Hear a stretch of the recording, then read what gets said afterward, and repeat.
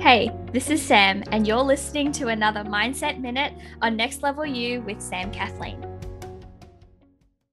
Whenever I show anyone what my calendar looks like on an average week, I always get these looks or these comments like, how in the heck do you get all of this done?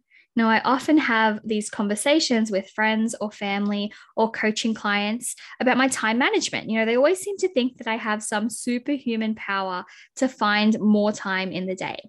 And believe me, there is no superhuman power.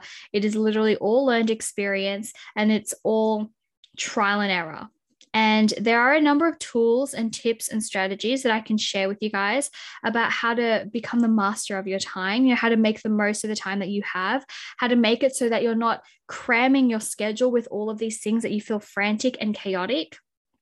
But from all of those things, there is one thing in particular that I feel is the most important to share with you guys, because after all, it is so crucial to learn how to manage or master your time, because time is the one thing or one of the only things that you have in common with every single other person in this world. We all get 24 hours in a day. We all get 7 days a week. And time is one of our most precious, if not the most precious, non-renewable resource that we have. One of the things my mom used to say to me when I was growing up is that you can always earn more money, but you can never get back lost time. So yes, I will eventually share all of the resources and strategies and tips and tricks that I have relating to time. But picking the most important thing, the thing that you need to start with if you want to become the master of your time, it's this. You need to have a better story about time. So what I mean by that is you need to update the belief that you have about the time that you have. I don't think that it's a coincidence that the people who aren't able to make the most of their time, the people who feel like their time or their schedule is running them, the people who feel chaotic and frantic or feel like they're just waiting for some miraculous divine intervention to happen where they'll just magically be handed more time, the people who are like that, the people who tend to believe that they just don't have the time for things. Like, that's literally the story, the belief, the phrase that they keep repeating to themselves and to other people. It's, I just don't have the time. And what's interesting is that when I realized that I will never have more time than I do right now, then everything changed. You will never have more days. You'll never have more minutes or more seconds than you do right at this very moment.